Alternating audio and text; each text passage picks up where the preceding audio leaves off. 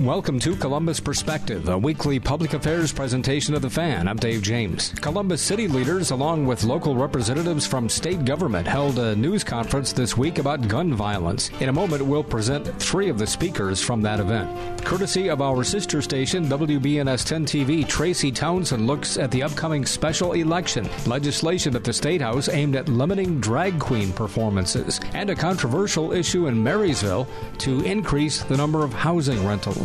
In about 45 minutes, I'll talk with Ohio's Democratic U.S. Senator Sherrod Brown about various issues, and I'll wrap up the hour talking with a doctor from the National Institutes of Health about long COVID. First up on Columbus Perspective, the city of Columbus continues to be in a legal battle with the state over the city's right to enact its own gun laws. Columbus Mayor Andrew Ginther and others spoke at a news conference this week in front of the Statehouse. We're presenting portions of what three speakers had to say, including the mayor, State Representative Allison Russo of Upper Arlington, and State Senator Herschel Craig of Columbus. First, here's about 7.5 minutes with Columbus Mayor Andrew Ginther. No shooting, no death is just a number. Each represents a father, mother, brother, sister, friend, neighbor, and each one causes ever-widening ripples of unspeakable grief, pain, and loss. We are committed to ending this vicious cycle once and for all. We're here today to say loud and clear and unequivocally that this violence must end, and we need our state legislators to use every lever at their disposal to get the guns off our streets and bring down the violence. Neighbors, here's the simple truth. Ever since the federal assault weapons ban expired in 2004, we've seen a steady proliferation of guns pouring into America's cities. So far this year, there have been 88 homicides in Columbus. 78 of those 88 homicides involve the use of a gun. It's almost 90%. We've also seen a disturbing rise in domestic violence-related deaths. We're already at 15 in 2023, accounting for all of the uptick in homicides we've seen this year and more. This is particularly important when you consider the fact that more than 1 in 3 women report experiencing abuse from a partner throughout their lifetime. And abusers and firearms are 5 times more likely to kill their female victims.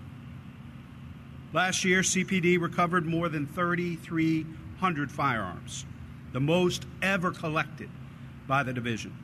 And we're on track to recover more guns this year than we did in 2022.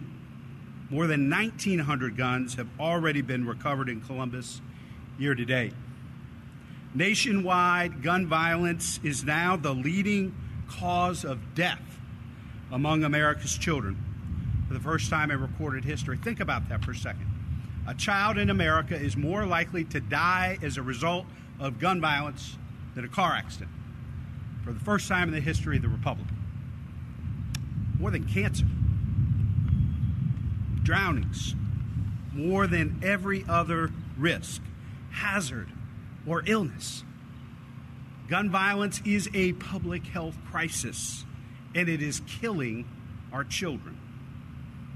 All of this demonstrates just how deadly and detrimental gun violence is to the safety and security of our communities. And all of this makes abundantly clear why the city of Columbus took the historic step of declaring gun violence as a public health crisis back in February of last year. And yet, what have our leaders in the Statehouse done to address this issue, even after the calls to do something after a mass shooting killing our neighbors in Dayton? They've turned a blind eye to reality and fact and reason, passed the most dangerous and reckless gun laws in the history of the state, going against law enforcement, going against prosecutors, going against research and evidence, putting our neighborhoods and our officers at greater risk. Take Senate Bill 215, for example, which eliminated the concealed carry permit requirement. This drastic change puts the burden on police to determine whether an individual is armed, which only escalates the danger and the uncertainty law enforcement face each and every day on the streets of Columbus and in the streets of cities across our state. As you can see, extremist lawmakers have made matters worse. The laws they push through allow practically anyone to own a gun with zero training. And that kind of wild, wild west mentality has no chance of making our families or our officers safer. We need the state and federal governments to step up to help us keep illegal guns off our streets. And if they don't have the courage to act, they need to get out of our way so that we can do what we know we need to do to protect our communities. We're just talking about common sense gun safety legislation here. Universal background checks, red flag laws, repealing permitless carry. These are laws supported by clear majorities from every walk of life. All Ohioans from all over the state support these. A poll just in the past few weeks came out that said that 92% of Ohioans support mandatory background checks. 92%. 74% support red flag laws. We know what we need to do. And if the legislature will not act on behalf of the overwhelming majority of Ohioans, they need to get out of our way so that we can protect the people of our communities. The City of Columbus is doing all that we can to enact common sense gun safety legislation at the local level. But cynical legal challenges championed by Attorney General Yost have bogged down our reforms in the courts, and Columbus families are paying the price. Despite these setbacks, we remain undaunted. City Attorney Klein is pushing back against these brazen attempts to rob cities like Columbus of our rightful ability to ensure the safety, security, and well-being of the very lives we're elected to serve and protect. Those legal battles are still underway, and they will continue until we pursue every possible avenue to secure our ability to govern our cities just as the Ohio Constitution intended. But we're also proceeding purposefully and intentionally on a variety of other fronts. We're passing out gun lock boxes for free and in record numbers. Maybe we wouldn't need so many lock boxes if we didn't have so many guns. I've also stood up the city's first ever Office of Violence Prevention. We're devoting historic sums of funding to neighborhood safety, summer youth programming, and dozens of prevention and intervention efforts. We're hiring record numbers of police officers and firefighters, and we completed the first major reorganization of our police forces in over 10 years, making sure we have the right number of officers in the right places at the right times. But more needs to be done. All of us have a role to play in making our neighborhoods safer. Legislators, prosecutors, judges, employers, faith leaders, parents, everyone. We believe that collaboratively we can and we must do better as a community. At the same time, we'll continue to push for common sense gun safety legislation, just as we're doing here today. Columbus Mayor Andrew Ginther speaking in front of the Statehouse this week. He was joined by other speakers, including State Representative Allison Russo of Upper Arlington. Here's about 4 minutes of what she had to say. Well, good morning, everyone. I am State Representative Allison Russo, also the Ohio House Minority Leader.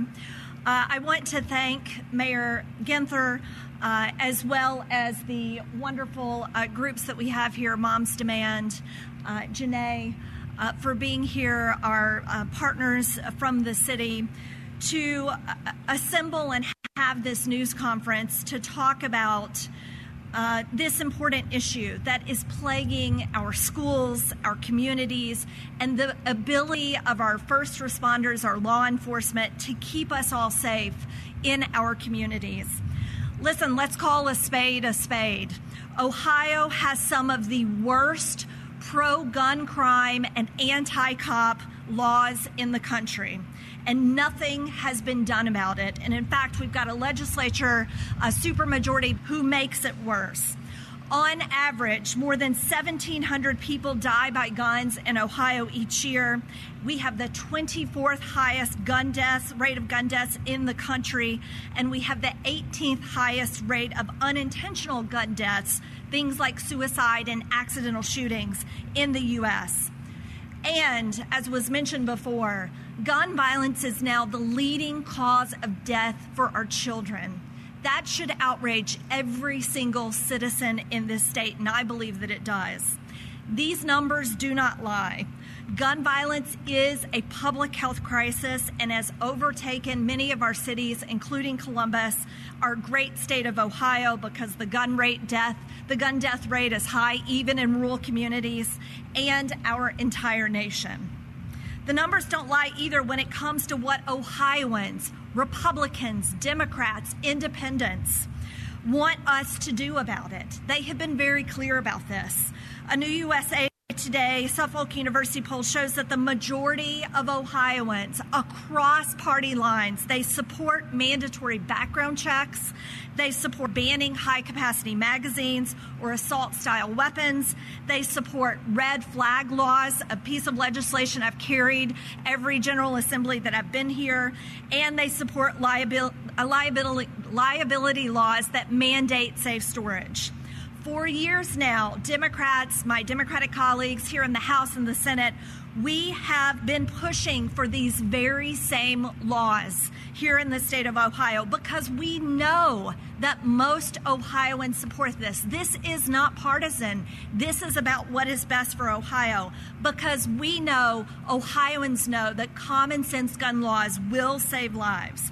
But instead, for years, all we've seen come out of this extremist gerrymandered statehouse are laws that encourage more gun crimes, like the shoot first, or laws that endanger our law enforcement officers, like removing the duty to notify, and that tie the hands of our local officials to be able to deal with the violence in their communities. Things like preemption laws that preempt local and federal gun laws. Nothing but pro-gun violence and anti-cop laws has come out of this legislature in the last decade. But together we can stop this. And I want you to listen to the stories that are being told here today. And I want you to never stop fighting for what you know is right. That means talking to your local leaders in your schools, your community centers, and your town halls. That means demanding that your state representative, that your state senator, and that any legislative leader in this building behind me, that they stand up and they fight for the people of Ohio, not the gun lobby and not the gun manufacturing groups. State Representative Allison Russo of Upper Arlington speaking in front of the State House this week at a news conference. Also joining her that day, State Senator Herschel Craig of Columbus. This runs about 4 minutes. Fannie Lou Hamer, famous civil rights leader, said this: "I'm sick and tired of being sick and tired." And so just to make the point clear, this is not an esoteric experience. Certainly want to thank the mayor and the council members and all that they are doing. Certainly City Attorney Klein for your work. I certainly need to acknowledge the work of Moms Demand Action and Mothers Against Murdered Children. For you to be here today, it's already been said, we pray and hope that there's not another mother standing here of a murdered child. Over 4 years ago, in the city of Dayton, took 1 minute. 9 people were dead. 17 people were injured. Over 2,500 mass shootings 4 years after that. 2,500 mass shootings nationwide. 101 across Ohio, 21 alone in Columbus. The mayor's already spoke to that issue. I've gone to funerals, I either preach funerals, of 13 and 14-year-olds looking Bishop over in a casket of a 14-year-old child. 4 years after, they asked us to do something. And yet the question remains, leader, what have we done? she's already eloquently described it, is that it's really been exacerbated with these extremely harmful and dangerous efforts to block initiatives that could help people's lives. Senate Bill 215, the permitless concealed carry legislation. Senate Bill 175, replacing the duty to retreat with stand your ground.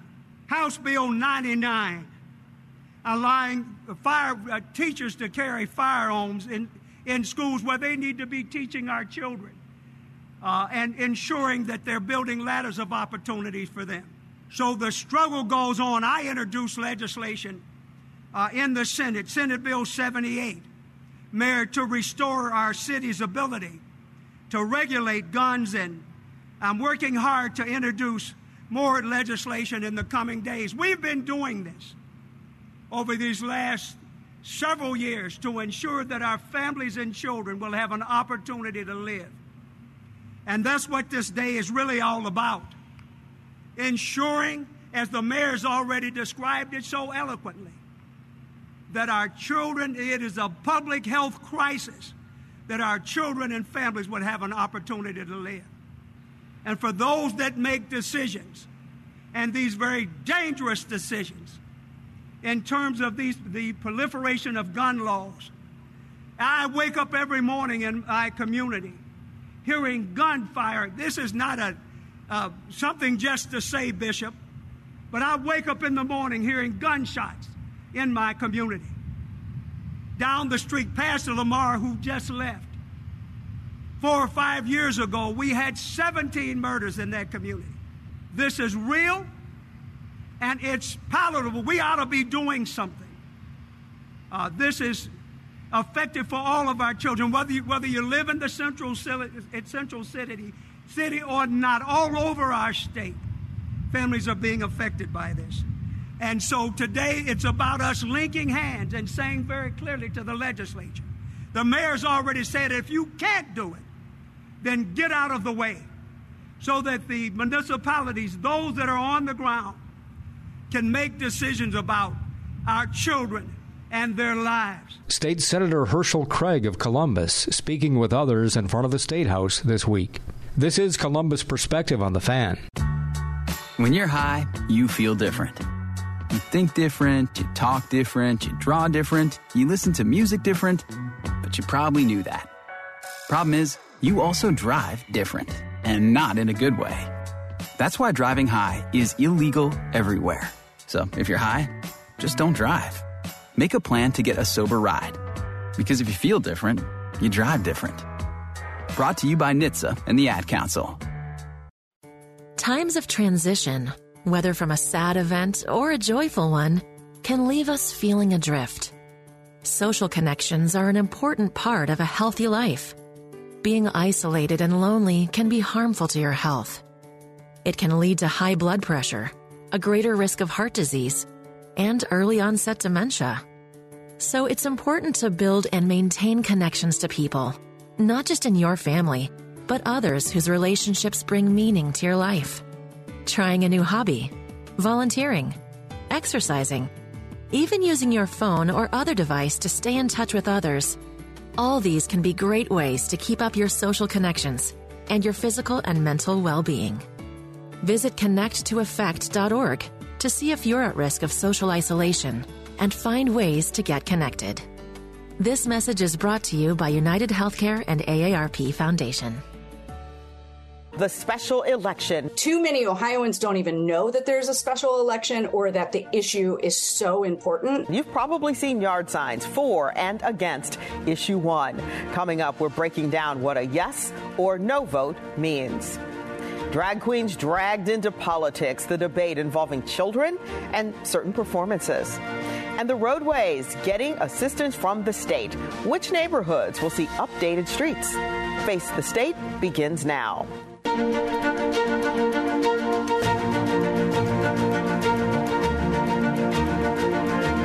This is Columbus Perspective on the Fan. Courtesy of our sister station, WBNS 10 TV, here's Tracy Townsend from her Sunday morning public affairs program, Face the State. A new edition can be seen this morning at 11:30 on 10 TV. are just a little over a week away from the special August election, and thousands of Ohioans have already cast their ballots early. Thank you so much for joining us for Face of the State on this Sunday. I'm Tracy Townsend. For the first time in years, the focus around the single issue on the ballot is proving to bring out more voters than most special elections. But exactly what is Issue 1, and what would a yes or no vote mean? Lena Lale from our sister station WKYC breaks it down. It is a rare summertime special election with only one statewide issue on the ballot. Supporters of Issue 1 say it's simple. It's too easy to change the Constitution at 50% plus one. It should be difficult. What would Issue 1 do? It would raise the threshold for passing constitutional amendments in Ohio. Since 1912, it's been a simple majority, that is 50% plus one. Passage of Issue 1 would require 60% of the vote. Too many Ohioans don't even know that there's a special election or that the issue is so important. It's why opponents of Issue 1 would permanently remove our rights from the Ohio Constitution. Have now launched a $1.1 million ad campaign for an issue that could have profound impacts on matters like abortion rights and raising the minimum wage. So why the August special election? Republican Secretary of State Frank LaRose admitted last month, quote, "This is 100% about keeping a radical pro-abortion amendment out of our Constitution." Last week, abortion rights advocates turned in 710,000 signatures, nearly twice the requirement to put abortion rights on the November ballot. And we're really concerned that if this passes, only well-financed groups will be able to bring ballot initiatives to the people and win. Because currently, petitioners need to get enough signatures from 44 counties. Issue 1 would require them from all 88 Ohio counties. Therefore, policy issues like abortion, marijuana, gambling, all these other things should be left to the state legislature to decide. We have seen a steady stream of voters throughout the last 2 weeks. And remember, there are changes as it relates to voting in the polls. The rules were first put in place during the May primary. Voters must have a state-issued photo ID. You can no longer have the option to use perhaps a bank statement or a bill as proof of your address. The change has been criticized for its impact on low-income Ohioans. Remember, the polls are open from 6:30 in the morning until 7:30 at night, and you are still permitted to vote as long as you are in line before the polls close at 7:30 in the evening.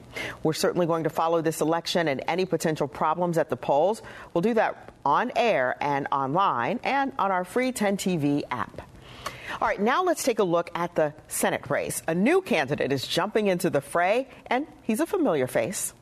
I know something has to change. Someone needs to step up and take on the fight. Well, I'm agreeing. Ohio Secretary of State Frank LaRose is now in his second term as Ohio's elections chief. Before that, he spent 8 years as a state senator and served as a U.S. Army Green Beret. Secretary LaRose is joining other Republican candidates hoping to unseat Democratic Senator Sherrod Brown. Right now, State Senator Matt Dolan and business owner Bernie Moreno are also running. New legislation would prohibit drag performances in our state where children may be. The bill also prohibits other adult performances, including exotic dancers and strippers. Here now is 10 TV News reporter Tara Jabor. House Bill 245 looks to limit adult cabaret performances. That includes go-go dancers, strippers, and entertainers who exhibit an identity that was not assigned at birth. It just prohibits obscene entertainment in the presence of a minor. Representative Williams is a primary sponsor. He says it's about protecting minors. There's a morality issue to it. We don't want to expose our minors to these type of sexualized performances at a very young age. We've seen time and time again there's been a push towards these type of performances getting more explicit in the presence of minors. That's why he wants to limit those performances to bars and nightclubs. But LGBTQ advocates say the bill is an attempt to suppress their culture. Absolutely how absurd and ridiculous this particular motion is. It's a form of entertainment, and that's been prevalent across our culture and society for thousands of years. Eichler says some drag is not appropriate for children, but that type of drag is not at parades and parks. He says there is drag that's appropriate for children. the artistic ability of it, the work that goes into it, the expression, not to mention the influence for those that look and say, hey, I'm different, and I feel like I might connect with that person. Hunter Fallhaber is a current drag queen who goes by Soy Queen. Drag entertainers and the LGBTQ plus community, we're not thinking about children. We don't have an agenda to go out and persuade kids or corrupt kids or make kids like us. He calls the legislation disappointing and upsetting. I'm not a criminal. I'm not targeting children. I don't have an agenda to corrupt anybody. And that was Tara Jabor reporting for us. Now, if this piece of legislation passes, those who perform in front of children would face a misdemeanor charge. If the material is described as obscene, charges would become a felony. A Columbus-based organization that helps low-wage earning families get out of crime-ridden communities and into neighborhoods with green spaces, grocery stores, and good schools is getting $1 million boost to expand opportunities to more families. Our 3-year program gives people time to do what we all do.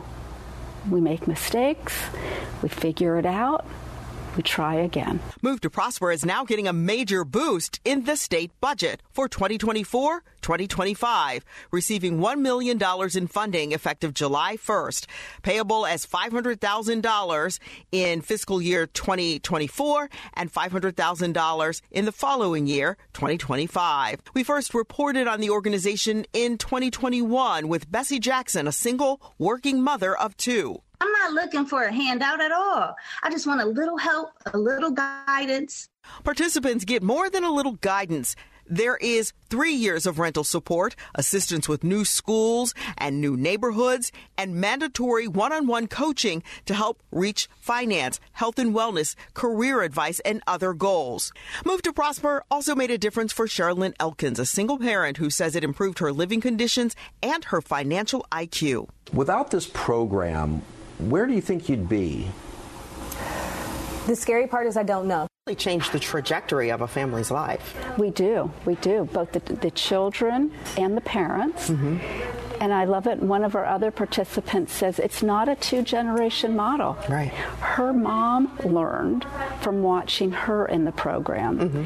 and her children's children will be better off. And the cousins and the aunts and uncles, as mm-hmm. they're watching her and her daughter go through the program, mm-hmm. they're all learning. Now, the line item for Move to Prosper in the budget has bipartisan support. Think about that. There is a research-proven template for the organization. They worked with the Ohio State University, and the team is already making plans for growth beyond the first 100 families already mapped out to join now and April 2025. So more to come on that. Columbus City leaders say a Greyhound terminal can remain open because there's nowhere else to go right now. It's the only operation here in Columbus.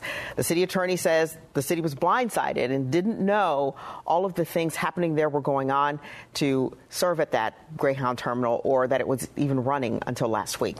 10 TV News reporter Ashley Bornanson filed this report earlier. We are not the issue. Greyhound is the issue. Safety is the issue. Home values are the issue. Parking is an issue. All of that is an issue right now. Issues, Molly Moody, a local business owner in West Columbus, says is all the neighborhood has had since the new Greyhound terminal started operating June 28th. But the main concern? We were not aware. The businesses were not aware. Tony Celebrezzi, the deputy director, says the city was also blindsided. Did the city know at the time it was going to be a Greyhound facility as well, or you were unaware of that? It was not portrayed to us. It was just as a bus terminal. However, because it's zoned as a C4 commercial, it was not the city's responsibility to notify residents. The way the code's written, if you're doing an activity on a parcel that's zoned correctly and you don't need variances, there's not necessarily interaction with the neighborhood or the area commission. Celebrezzi says the city is encouraging the terminal to leave, but at this point the city doesn't have another bus terminal like this, and if we shut it down, which we do have the authority to do, The challenge becomes, where do those buses start dropping off people? And are they dropping off people in unsafe locations?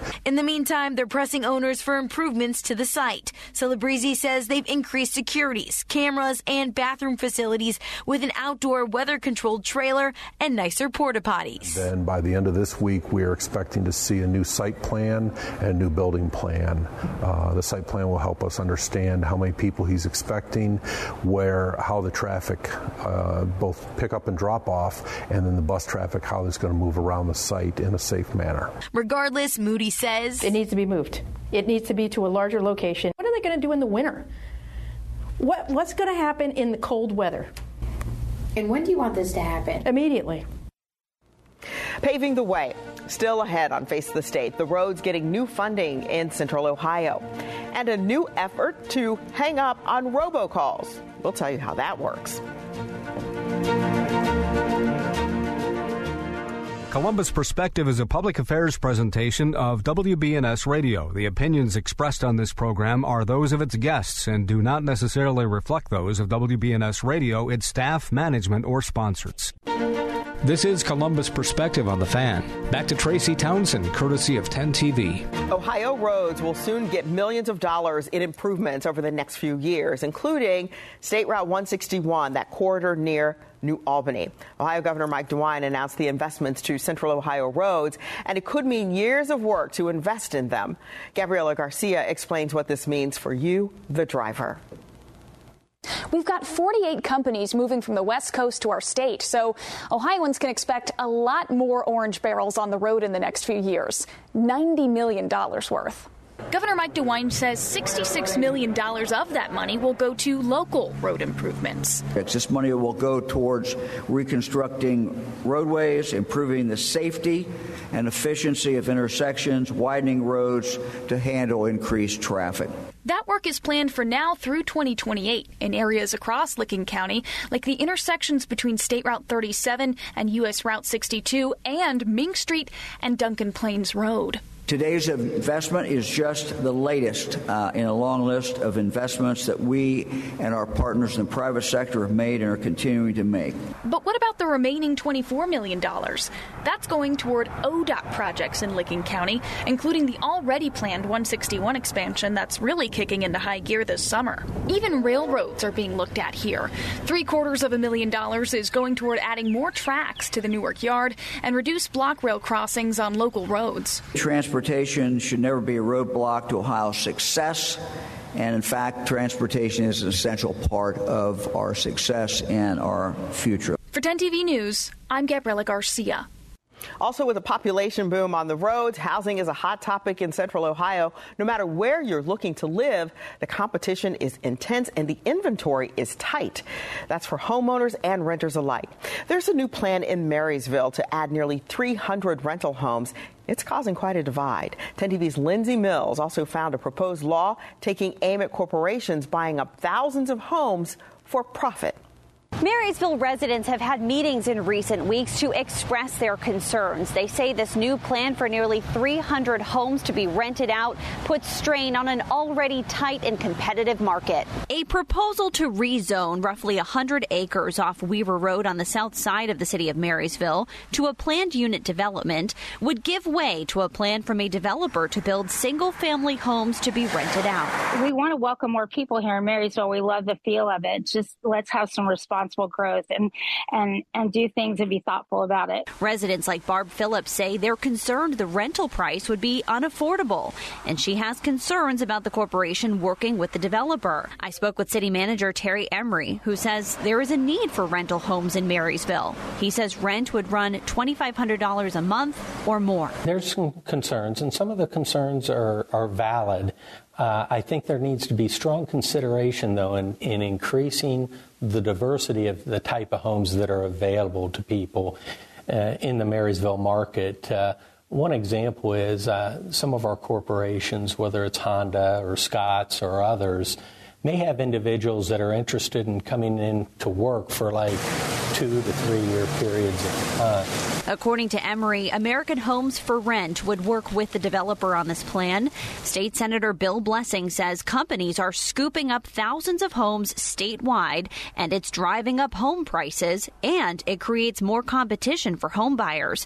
He proposed legislation this spring to crack down by taxing $1,500 per month per property for those who own more than 50 properties in a given county. What happens is that rather than pass that on, it destroys the business model and they are forced to sell. American Homes for Rent did not respond to our request for an interview. The Marysville Planning Commission unanimously approved this plan earlier this month. It now goes to Marysville City Council. In Uptown Marysville, Lindsay Mills, 10 TV News. Ohio is joining a nationwide initiative to expand the crackdown on illegal robocalls. Attorney General Dave Yost introduced a joint state and federal initiative called Operation Stop Scam Calls. This operation targets not only telemarketers and their companies, but also the lead generators who collect your information and give the robocallers your phone number. It also focuses on service providers that facilitate the calls. If you get a robocall, we have a link at 10tv.com/featured links where you can report it. Looking ahead, this year, the Columbus City Schools District will be investing in student mental health. CCS recently received a grant for $1.7 million. Tara Jabor is back now with more from the district on how they are going to spend that money. We currently have about 20 restorative practice trained trainers in our district, and we are looking to make sure that we have more than one in every single school building as we go forward. $1.7 million towards restorative practice. That's what the Columbus City School District is doing with its recent grant from the state of Ohio.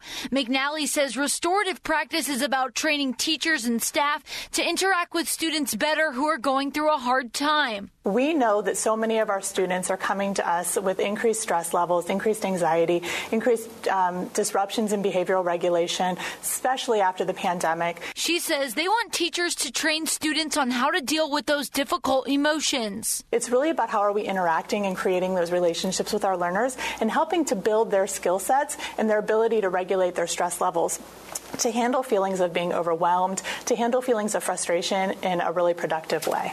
She says those things like anxiety and stress take kids out of the classroom mentally and sometimes physically.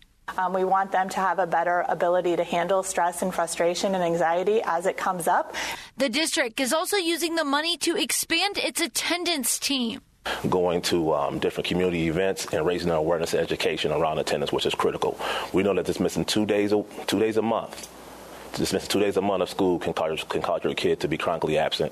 Pollard says their goal is to encourage kids to stay in the classroom. In order for them to kind of reach the students, to kind of hit the goals we're looking to hit, whether that's academically, social, emotional, and mentally, we need to have students at school present every day. And as tuition rises, wages not keeping up. 3 areas that are driving up those costs. Central Ohioans say they are having an unusually hard time getting their unemployment money. We're looking into what's being done to help them. Right now, our country feels divided, but there's a place where people are coming together. I got to tell you, I was nervous to talk to someone so different than me. Me too, but I'm glad we are. Love Has No Labels and One Small Step are helping people with different political views, beliefs, and life experiences come together through conversation, and it feels good. Wow, your story is so... interesting? Yeah. When people actually sit down, talk, and listen to one another, they can break down boundaries and connect as human beings. At lovehasnolabels.com/onesmallstep, you can listen to amazing, life-changing conversations and find simple tools to start a conversation of your own. I know one thing. This conversation gives me hope. It gives me a lot of hope, too. Take a step toward bringing our country and your community together by having the courage to start a conversation at lovehasnolabels.com/onesmallstep. A message from StoryCorps, Love Has No Labels, and the Ad Council. This is Columbus Perspective on the Fan. Back to Tracy Townsend, courtesy of 10 TV. Welcome back to Face the State. Ohioans say they are having an unusually hard time getting their unemployment money, putting a strain on their pocketbooks and their lives. 10 TV's Ashley Bornanson spoke with one resident who wants answers on when people can see their money. Like many in the tech industry, Reynoldsburg resident Ryan Evans tells me he was laid off. But that's not the only thing he's concerned about. It's the halt in unemployment money and the lack of response from the Ohio Department of Job and Family Services that has him concerned. Got quite a few interviews, but it's just a lot of competition right now. Ryan Evans says he was laid off from a software development job in May. So I'm kind of the person that decides, what the software is supposed to do and work with software developers and testers. His main stressor, not getting through to the Ohio Department of Job and Family Services for his unemployment money. It's stressful enough trying to find a job. If I have to now go through all these hoops just to maybe get a hold of someone to file a claim, I don't have that kind of time. Evans says he hasn't received unemployment money for 3 weeks. But they need to be available then. And they said this has been going on for weeks. So the fact that, like I said, in my opinion, there's something's going wrong there. That something wrong is caused by scammers. In a statement, a spokesperson says the agency is, quote, seeing unusually long wait times with an increased number of attempts to fraudulently access its unemployment system. The spokesperson says they have identified and addressed the issues and notified impacted individuals, resulting in the high call volume. Obviously, there's plenty of people who, live paycheck to paycheck. So for them not to be able to file for weeks, but eventually, everyone, is going to feel that pressure. And Evans tells me though he was able to reach a representative in the last few days, he still worries if that unemployment money will ever come. Reporting in Columbus, I'm Ashley Bornanson for 10 TV News. Continued concern as more colleges push to increase tuition. As a tuition increase at The Ohio State University is set to take effect this fall, incoming freshmen from our state will have to pay 3% more, a $374 change in price. Now, students who don't live in Ohio will pay 5.2% more than a $1,200 price increase. New evidence now shows tuition isn't the only thing rising. Average wages not keeping up. And that's according to a recent study from Georgetown University. Gloria Pasmino explains what's causing the sharp increases. Cal State University students are stressing out about a proposed increase in tuition. It means I rarely can afford food and gas. I don't get financial aid. It's part of a nationwide trend between 1980 and 2020. The average price of tuition, fees, room and board for an undergraduate degree increased by 169%. That's according to a report from the Georgetown University Center on Education and the Workforce. That rise far outpaces wage increases in the same time period. It's really a problem that incomes are not rising more rapidly, not only because of college, but because of all of the other things that families and households need to buy.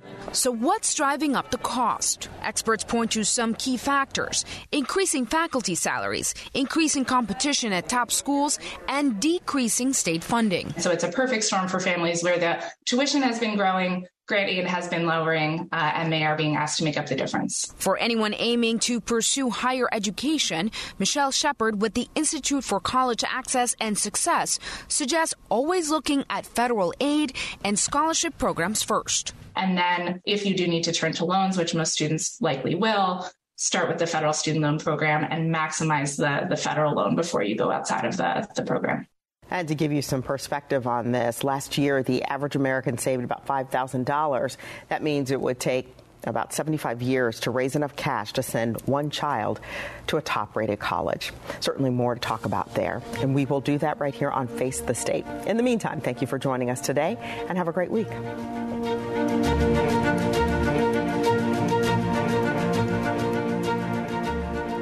That's again Tracy Townsend, courtesy of our sister station, WBNS 10 TV, from their Sunday morning public affairs program, Face the State. A new edition can be seen this morning at 11:30 on 10 TV. In a couple of minutes, I'll talk with U.S. Senator Sherrod Brown, Democrat from Ohio. When a child is diagnosed with cancer, the last thing parents should have to worry about is how to pay for it. This is a St. Jude moment. Calvin got diagnosed June 10th of 2018. He has rhabdomyosarcoma. a soft tissue cancer. One oncologist told us if it was my son, we'd go to St. Jude. And within 24 hours, we were on a plane headed here. It's hard to fathom what St. Jude has done for us. They've really given our family hope. For the donors out there, it's just amazing. I never thought we would be in this place. And it's people like you that help us and help St. Jude provide for a family like ours. St. Jude is like the gold at the end of a rainbow. And we are so grateful and thankful for everything. Finding cures, saving children. Learn more at stjude.org.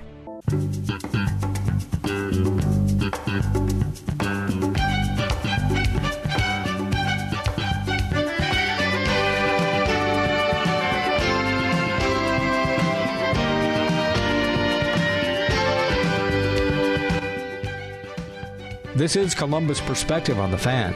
Earlier this week, I had just about 4 or 5 minutes to talk with U.S. Senator Sherrod Brown about a couple of issues. This was recorded the day after Senate Minority Leader Mitch McConnell of Kentucky froze during a news conference with reporters, staring straight ahead without speaking for about 20 seconds before other senators led him away to his office. He came back a few minutes later and said he was fine. I wanted to ask you about the situation with Senator Mitch McConnell kind of zoning out, and there were reports that he fell getting off a plane a couple of weeks ago. What's your take on these octogenarians now in office?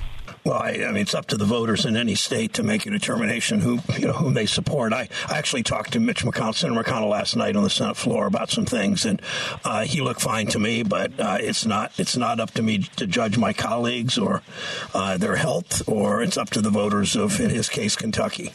Well, I did want to ask you then, too, if you are reelected, you'll be 78 at the end of your next term. Will this be your last term if you're reelected? I have no idea. I don't think in those terms. I've served this state well.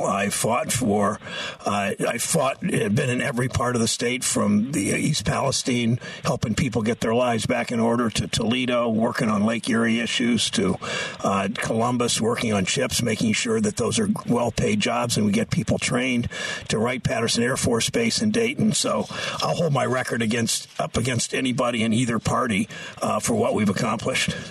And I wanted to ask you about State Issue 1, Senator. It asks Ohioans to require 60% voter approval to pass constitutional amendments. What's your take on that? Well, it's clearly a power grab. I mean, the people in Columbus, they're corrupt. Look at, 2 of their leaders have gone to jail. They keep looking to grab more power. This denies people a majority vote. Whether it's about abortion, or whether it's about labor standards, or whether it's about minimum wage, or whether it's about protecting the environment against climate change, the extremists in Columbus want more power, and the voters need to vote no a week from Tuesday so that they don't accumulate more power and are unaccountable. One of the bills I've worked hardest on is to make bank executives accountable. You run a bank into the ground, you should pay a price. Politicians need to be held accountable. Bankers need to be held accountable. All of us need to be held accountable, and this State Issue 1 goes in exactly the wrong direction. It does seem odd that this issue would not require 60% approval to get it passed. Otherwise, it just seems like an odd scenario. Well, it's odd because it's the way they grab power. It also cost taxpayers $20 million to do this. They ended special elections in August. Now, because they are doing this power grab and taking a majority vote away, the constitutional rights of voting away from constituents, they're willing to spend $20 million to do it. And it's just the ultimate in hypocrisy. But some people would say, it should be harder to amend the Constitution. It's much harder to amend the U.S. Constitution. It's already very hard to amend the Constitution. The former editor of Columbus Dispatch said there have been more perfect games thrown in baseball than there have been successful attempts at amending the Constitution in the last 100 years. And there have only been, I believe, 19 or 20 perfect games thrown in baseball. So it's just a bogus argument. Why all of a sudden do they want this, making it much harder to amend the Constitution? It's already very hard, gathering 450,000 signatures, convincing the public to change the Constitution. It happens rarely. All of a sudden it's happening. Well, that's because the people in Columbus, the corrupt crowd in Columbus, 2 of their leaders are going to prison for long prison sentences because of their corruption. And all of a sudden they want to make it harder for voters in this state to have their way. The hypocrisy and the power grab are just stunning. Okay, Senator, thanks so much for your time. All right, thanks, David. See you. Green, green, green. It's our home, it's our dream. For a life that's healthy and clean, make it green, green, green. My mom said making it green is making sure the air in your home is healthy for your family to breathe. Make sure you test your home for radon. It's easy. Just call 866-730-GREEN. Make it green, green, green. A message from the U.S. EPA.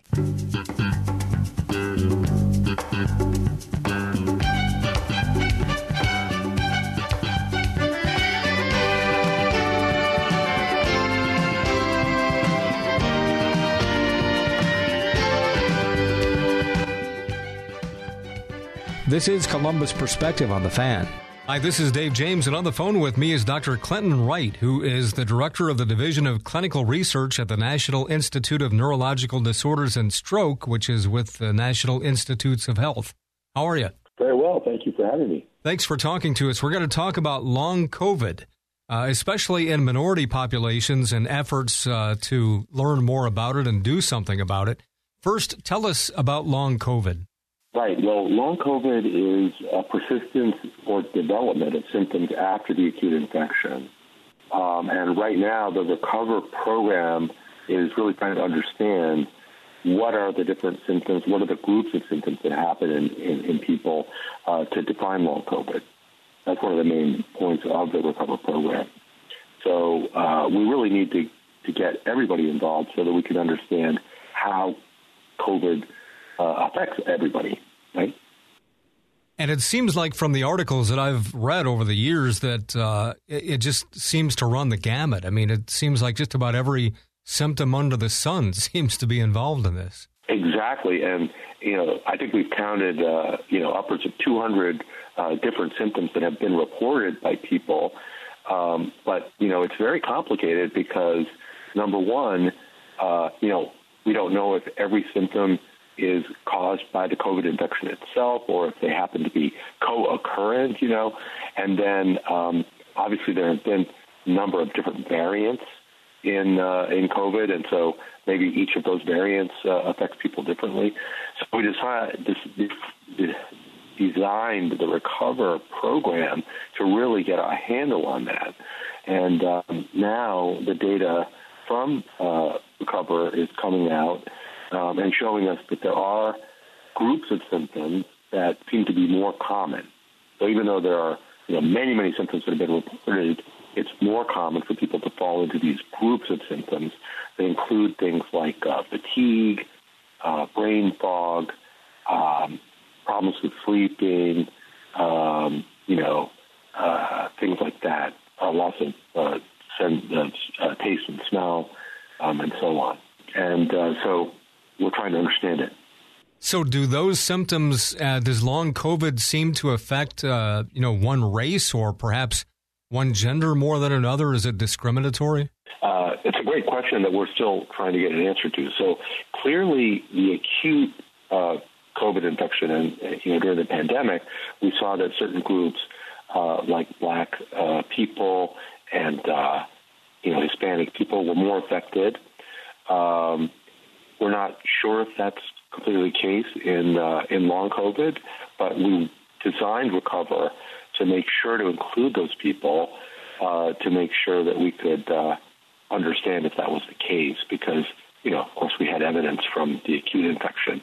So Recover was designed to engage each of these communities very fully and to really listen to people that were suffering from long COVID to understand what their concerns were.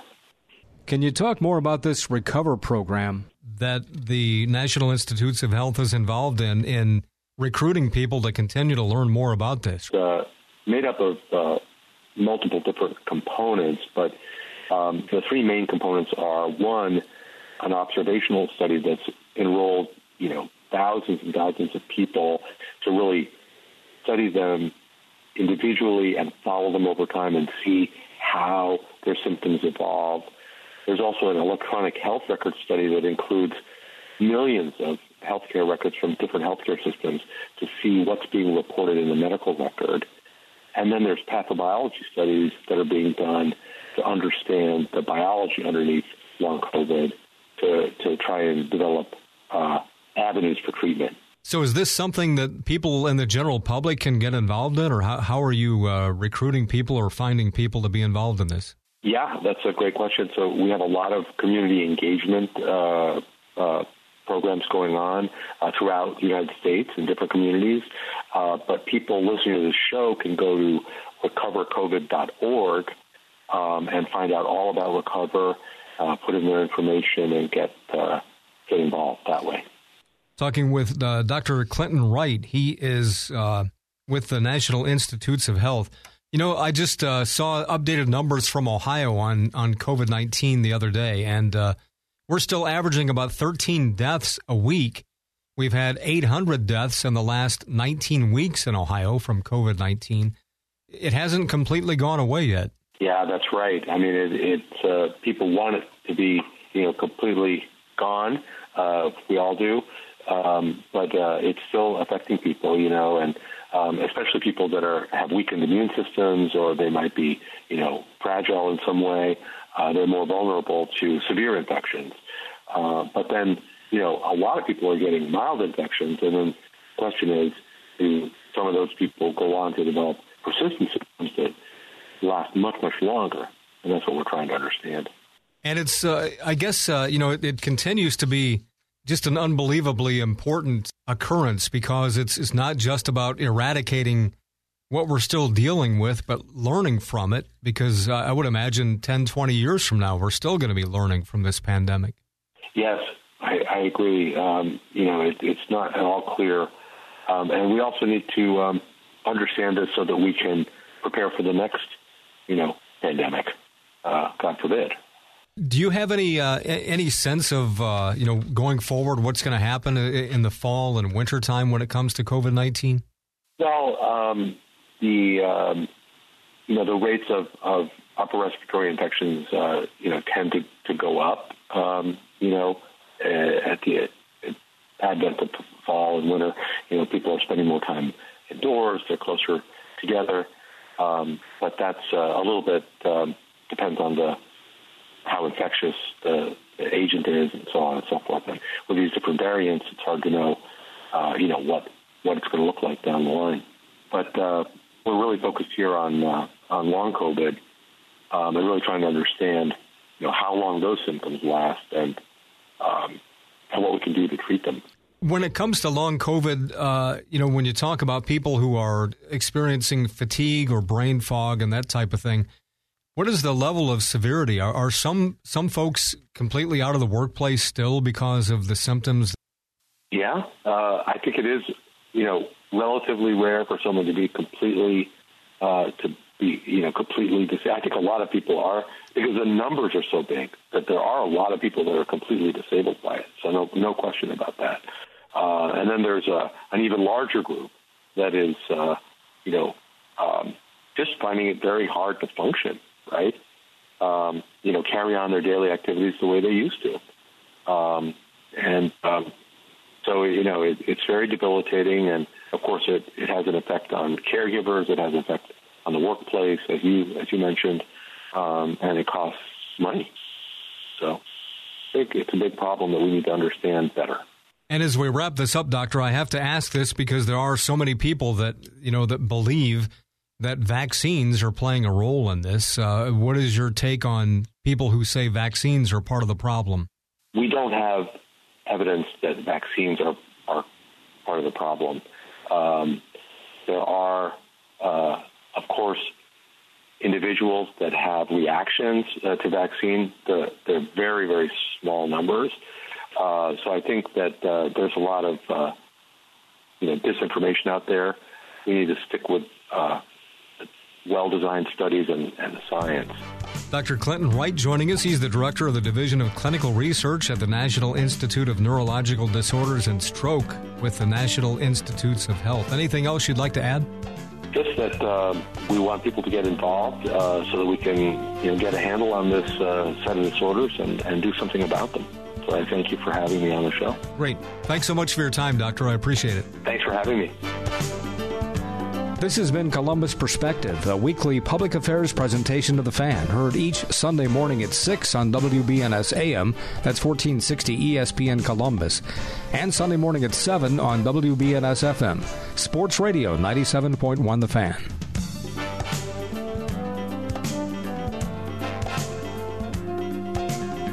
Join us again next Sunday for Columbus Perspective.